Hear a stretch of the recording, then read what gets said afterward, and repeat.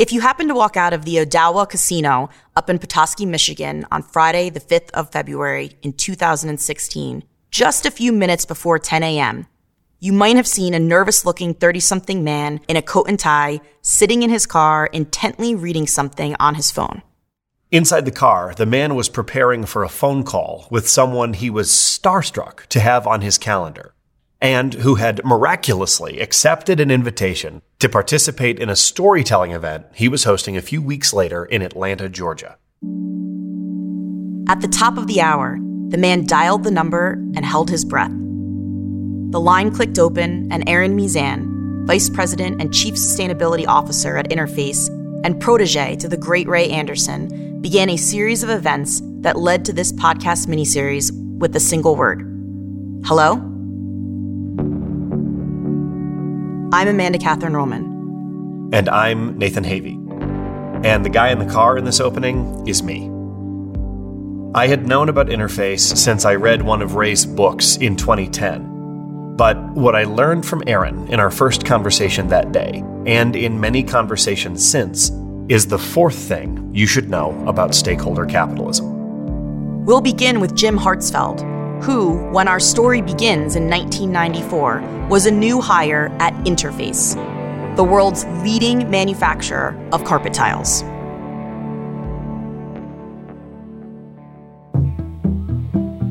So there was one particular project that had an environmental consultant, and he was not polite at all, challenging the company about what it was doing for the environment. The company wasn't doing anything for the environment, and he wasn't going to let his client buy products from us. Well, that message got all the way up through the sales chain, all the way to Ray Anderson. And as he said over and over and over, you always remember to listen to the customer. And here was a customer saying something that he'd never really heard before. We need to get some people together to come up with an answer for this customer and the others. So I created a meeting of 17 people representing all the businesses of Interface geographically. Well, I wasn't particularly enthusiastic about the subject myself. Didn't necessarily want to be on the task force, let alone leading it. So how am I going to get anybody to show up? Well, the hook was Ray. Ray was the legendary founder of the company figure. So I sent the invitation for Ray to come kick off that task force, and there was no response. And I just kept kind of prodding politely, and eventually he relented.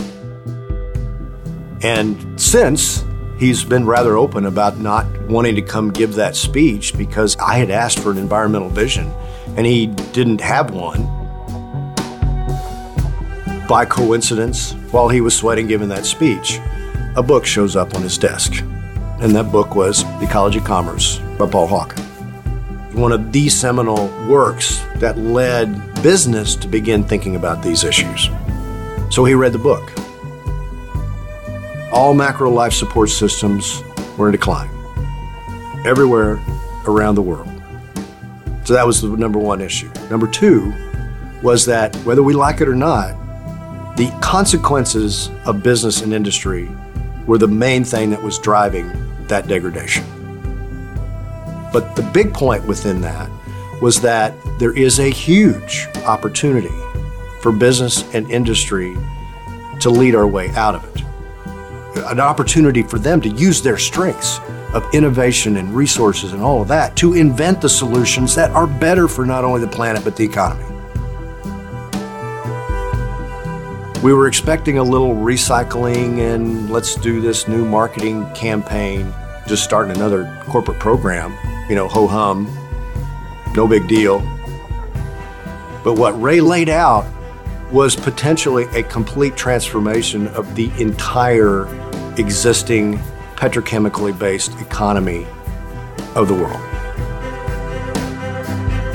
How about this for a mission? To convert Interface into a restorative enterprise worldwide. We become restorative by helping others become sustainable, putting back more than we ourselves take.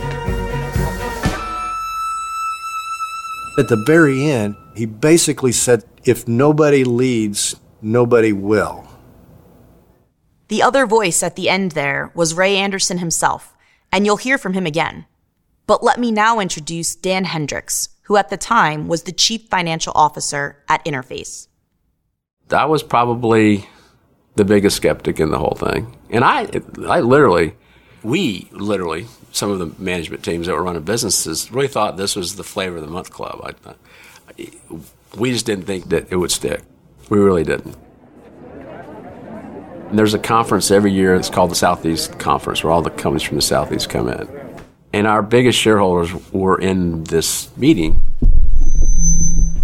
So Ray walked up and he said, I'm not going to talk about my company and my financial results today. I'm going to talk about Mother Earth's in trouble. You could have heard a pin drop. He didn't mention Interface results once. Our stock dropped. My biggest shareholder sold.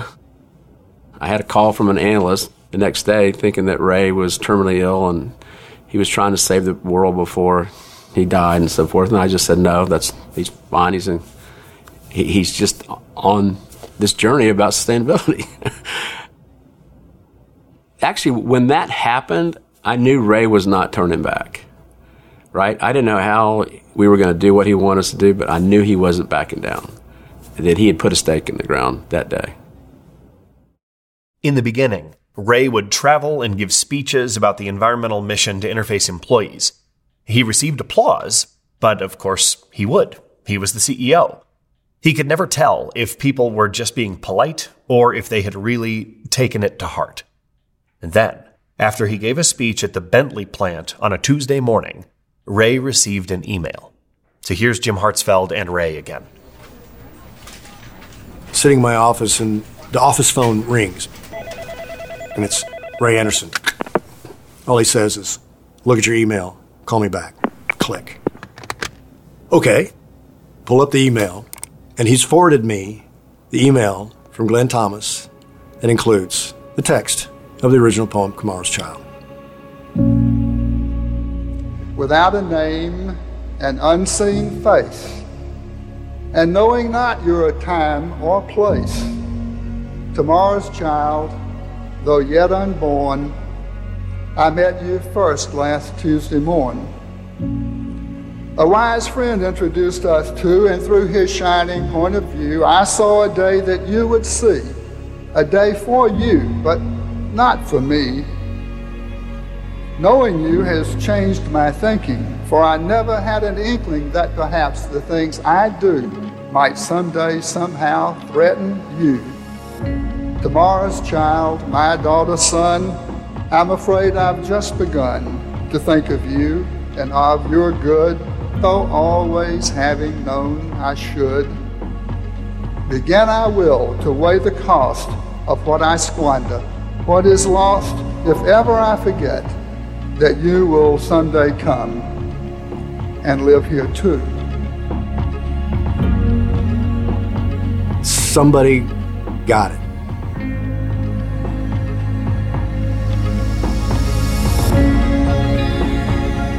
So in about 6 months, almost all of my time was focused on what is this outrageous idea? What are the right questions? Early in that process, I was sitting in his office, Ray kind of looking at me over his glasses, saying, there's one thing I know for sure, Jim, is you're not going to figure it out with your ass in a chair in Atlanta. Go, figure it out.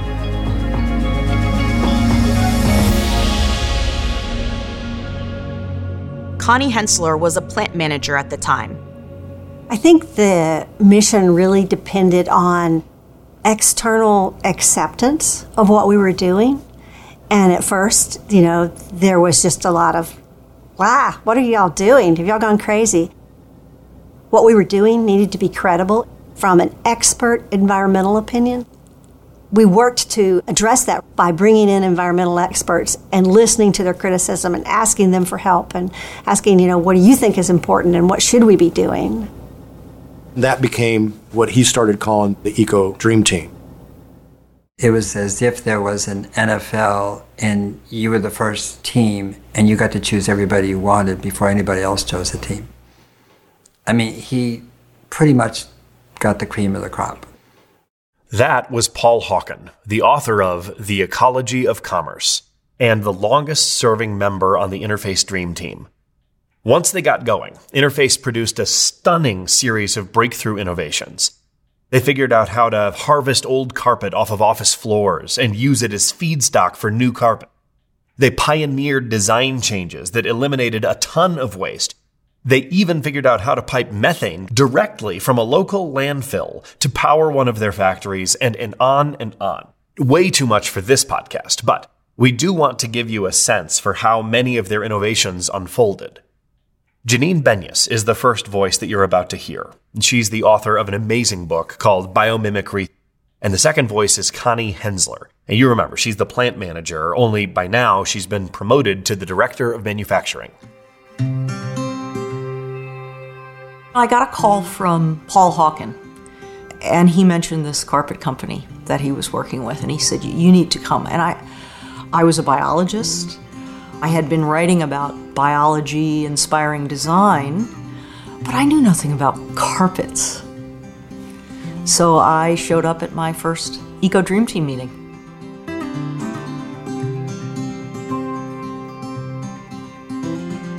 We're looking at reducing the amount of energy we use, reducing the amount of toxins we use, making elegant products and products that can be reincarnated into other products. Life has been doing that in life-friendly ways for 3.8 billion years. And, you know, it's time that we looked around at the genius that surrounds us. We started looking at, well, how are we installing it and what are the waste factors involved in installation? The glue, the buckets that the glue come in. I thought, nature must have a better glue than the glue we're using. So how does nature glue things together? Interface brought us in. There was a group sitting and talking about geckos and flies and reversible adhesion. And what they found in that group was that nature doesn't glue things together. In a few rare instances, but nature doesn't glue. The common design principle was that they used gravity to help push it down. It was gravity. And then at another table, they were looking at bird feathers. And if you look at a bird feather and you take it apart and you have a magnifying glass, you'll realize that it has hooks and barbules all along each little mini strand and then along the major strand. And that's how a bird, when it ruffles its feathers and it zips it back together with its beak, it's because the structure hooks back together naturally. So that group said, you know, what if our carpet tiles attached to each other? What if they hooked end to end with each other? And they started to think about how to do that. And the group that had been thinking about gravity stood up and said, wait a minute, if you hook all the carpet tiles to each other, gravity holds the whole thing down. And one thing led to another, and eventually what we ended up developing were the tactiles, which are the small polyethylene squares of plastic that are inserted underneath the carpet tile that actually don't stick it to the floor at all. And if you put that at the corner of 4 carpet tiles, you're essentially holding those carpet tiles together. So we kind of just revolutionized the carpet tile installation and eliminated that glue and all the associated problems that come with glue, not to mention the indoor air quality issues associated with glue. And the question, once you see it, is why hasn't everybody done it that way?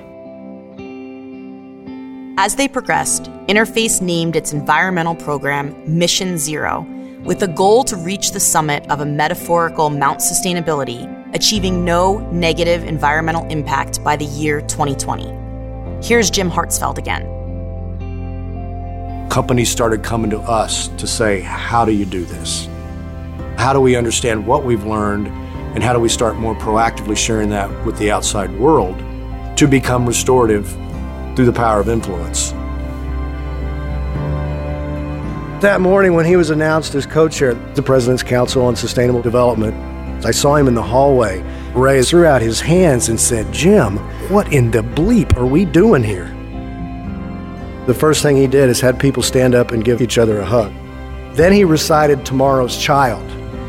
Imagine this room full of cabinet ministers, heads of industry. I mean, Ken Lay from Enron was there, all the environmental organizations. We thought they had 45 lawsuits going on amongst each other. And here was this Southern drawl speaking in poetry, completely confounded them, blew them away. For 2 years, they couldn't figure out why Ray was there. What was his angle? What was the deal he was trying to negotiate? What was the special incentive he was trying to get for his company? They couldn't get it. They didn't understand. He was just there for tomorrow's child, whatever it took.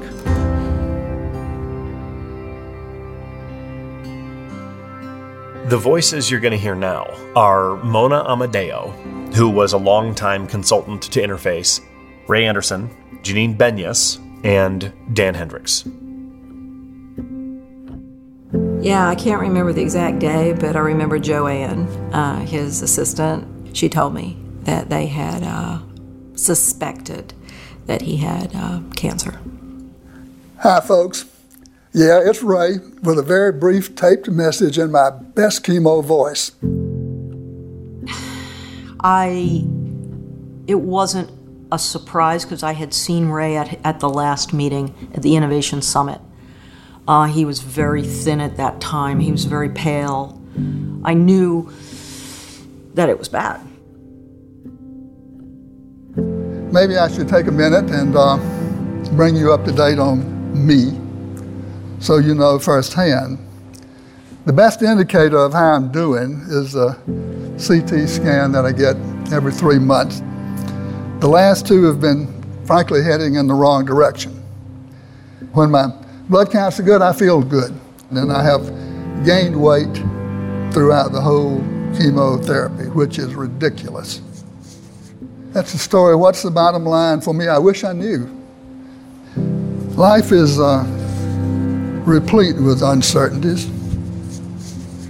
This I do know. When the year 2020 gets here, it will not mark the end of time. 2020 will mark a way station on the journey to fulfilling our company's ultimate purpose. So I say to you, dream big, work hard, keep hustling, do good, not just no harm, and have fun along the way. I will be with you every step of the way in body and then in spirit. God bless you. I thought, okay, he'll beat this. He's got this, he's strong enough. But, of course, that's not what happened. We've come to pay our respects. We've come to grieve our loss. I thought about the idea of coming here to say goodbye. And there's where I paused. I know I'm not ready to say goodbye to Ray, and I don't really think I ever will be. Ray has entrusted us to fulfill his legacy, to take Interface to the top of Mount Sustainability. And with Ray's spirit to guide us, it's up to us to make the rest of the climb. Thank you, Ray, for all you did for us and for showing us the way. Ray, we love you. I was really concerned when Ray passed away about the mission and if we would stay on course or not. Ray's death hits Interface hard, and progress stalls for a few years. But as the 2020 deadline approaches, Interface makes major investments and progress surges. In January of 2019, they call a global summit in their hometown of Atlanta. The crowd assembles in a big ballroom, the lights dim, and Erin Muzan, who again worked closely with Ray and now holds the role of Chief Sustainability Officer, takes the stage. So I'm really proud to share with you how far we've come over the last 25 years. We've reduced our factory water use 88% since 1996. We've reduced our waste to landfill 91%. all of our factory locations today now use 100% renewable electricity. And here's the big number, our favorite number. We've reduced the greenhouse gas emissions of our business a whopping 96%. I think we can say that we delivered on our original mission to transform Interface. Erin got a standing ovation that day, but that is not the end of the story. As she was giving that speech, Interface was already hard at work on its next mission. Here's Erin with Jim Hartsfeld teeing up Paul Hawken. Interface has, over the last 25 years, done a really good job of reducing the impact of the business, changing our supply chain, challenging ourselves to go further. We don't find ourselves in a world where other businesses have followed. If you look objectively at the data, greenhouse gases are still growing, ocean pollution is still growing, the data is not turning. What have we got to do to change this? Humanity is more and more a race between education and catastrophe. What we are heading towards in terms of the climate is a point of no return where the warming increased to such an extent that the Earth starts to heat itself without our help. We have 10 years in which to reduce our total greenhouse emissions by 50%. That would be 1% a month, every month for 10 years. It's not going to happen. So what do we have to do? Everything we can do in terms of avoiding more emissions. But in addition to that, increase and accelerate the rate at which carbon is cycled back to the Earth. It's always cycling back. 100 gigatons per year is cycling back into the land. It's not carbon. It's not even CO2. It's life. Because it feeds forests, because it feeds organisms, because it goes into the soil where it creates life. We actually get in alignment with that life and accelerate the rate at which life itself can bring back the carbon which we have emitted over the past 200 years. The next mission was to transform Interface once more, this time into a massive industrial carbon sequestration machine. They called it Climate Takeback. Here's Janine Benyus. So as part of Climate Takeback, the idea is that we're going to increase our impact because the impact could be positive. And so we started this program called Factory as a Forest. The factory and its site should perform like the forest that would be there if we weren't there. So we go and we find a reference habitat. We figure out what are the benefits coming per acre. How much water is being purified? That's how much water needs to be purified at the plant. How much air is being cleaned? How much cooling? How much soil is being built? How much habitat is being supported? How many organisms are being supported? You have a metric that says we're going to get closer and closer to the way this forest functions. The goal is to be functionally indistinguishable from the forest next door. That's the journey that they're on now. This new thinking is creating another generation of breakthrough innovations, including a carbon-negative carpet tile that actually sequesters more carbon than if they had not made it at all. The last word on this story goes to Mona Amadeo, the longtime consultant to Interface, who now works to get many more companies to follow their lead. Where Interface didn't have a map, we do now. If it has been done, it can be done. And so now the challenge for leaders is not, can we do it? The question is, are you willing to do it? If we are going to get a handle on climate change, companies all over the world, and lots of them, need to study this example and emulate it. But all too often, sustainability is sidelined or housed in the marketing department, and executive teams remain blind to the massive opportunities for efficiency gains and innovation breakthroughs that come from including the environment as a key stakeholder in your company. The title of the film that tells a more complete and riveting version of this story is Beyond Zero. It's coming out soon, and you can learn how to see it and maybe use it to start an important conversation in your company by visiting beyondzerofilm.com. 10 Things You Should Know About Stakeholder Capitalism is a project of the Institute for Corporate Transformation. This episode was edited by Nathan Church and produced by Haiti Pro Cinema, and featured music from Young Oceans, Live Footage, Jennerdyne, Analog Heart, Chris Coleman, and David A. Molina. 10 Things You Should Know About Stakeholder Capitalism is written and directed by Nathan Havey. The idea that a company should shift its focus from minimizing environmental harm to also maximizing environmental benefit is a game changer for the accounting of natural capital that we talked about in the first episode. But what would it look like if a company could do that for human and social capital too? In our next episode, you'll meet a company every bit as revolutionary as Interface and even less known. The number one source of happiness in the world is a good job doing meaningful work with people you enjoy. So what do we deny to 88% of the people in this country? Happiness. Why would you want your child to graduate from college and get a job? Why? They're going to be miserable. Be careful with episode 5, because once you hear this story, your ability to work in a normal workplace will be challenged. If you're game to be challenged, then get episode 5 when it drops by subscribing to 10 Things You Should Know About Stakeholder Capitalism wherever you get your podcasts, or get it in your inbox by joining the mailing list at stakeholdercapitalism.biz.